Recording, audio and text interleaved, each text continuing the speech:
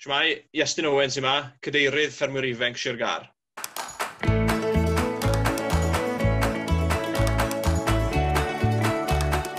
O fewn Sir Gyfyrddin, mae gyda ni 20 o glwbau. Ar flwyddyn arferol, mae gyda ni rhyw 600 i 700 o aelodau o fewn y sir. Yr 20 clwb o fewn y sir yn gwrddan wythnosol o fewn ei ardal nhw yn rheol, a bydden nhw'n gwneud amrywiaeth o weithgareddau, cael bobl mewn i siarad, mynd i weld trefydd. A wedyn ar lefel sirol, mae cystadlaethau yn cael eu trefnu, o Eisteddfod i siarad cyhoeddus. Mae'r mudiad yn agored i bawb, unrhyw un rhwng 10 blwyddod i 60. Trofiodd y pandemig, buodd y mudiad dal yn gweithio. Lot o glwbau wedi bod yn helpu o fewn ei ardaloedd, helpu bobl hŷn, a bobl oedd yn hunan ynysu, pethau fel casglu presgripsiwn, siopa, mewn nifer o'r pentrefi a'r cymunedau ble mae'r clwbiau.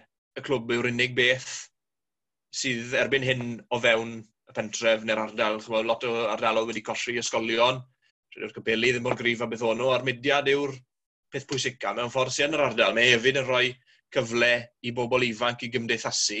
Chi'n gymdeithasu bobl rheol, ond hefyd chi'n cael y cyfle i ddod i nabod llawer iawn o bobl o fewn y sir a ymhellach dibynnu faint chi'n neud gyda'r mudiad. Erbyn hyn, wi yn ail flwyddyn fel cadeirydd o arwydd y pandemig.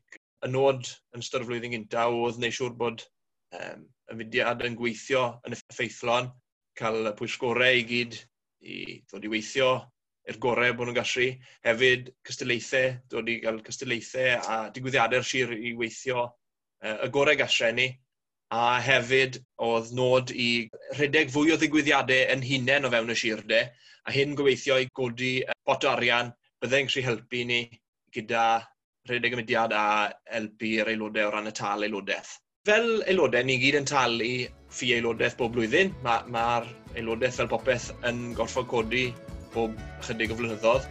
A y nod oedd gyda ni oedd, os allwn ni godi tyma bach o arian yn hunain, ble o'n i ddim yn codi fe o'r blaen, bydden ni'n rhywso hwnnw ar bydd yr aelodau i ddod lawr ar tal aelodaeth a bod ni'n gallu.